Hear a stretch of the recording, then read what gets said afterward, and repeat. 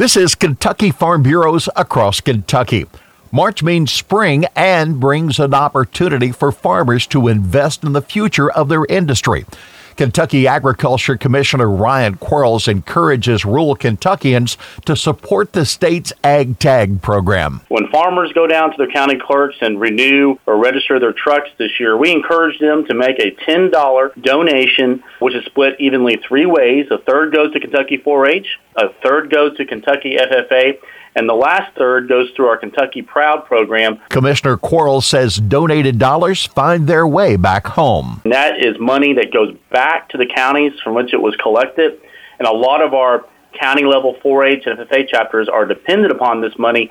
This is a way for Kentucky agriculture to help invest in the future. The program is administered by the Kentucky Department of Ag and the state's county clerks. This is Across Kentucky.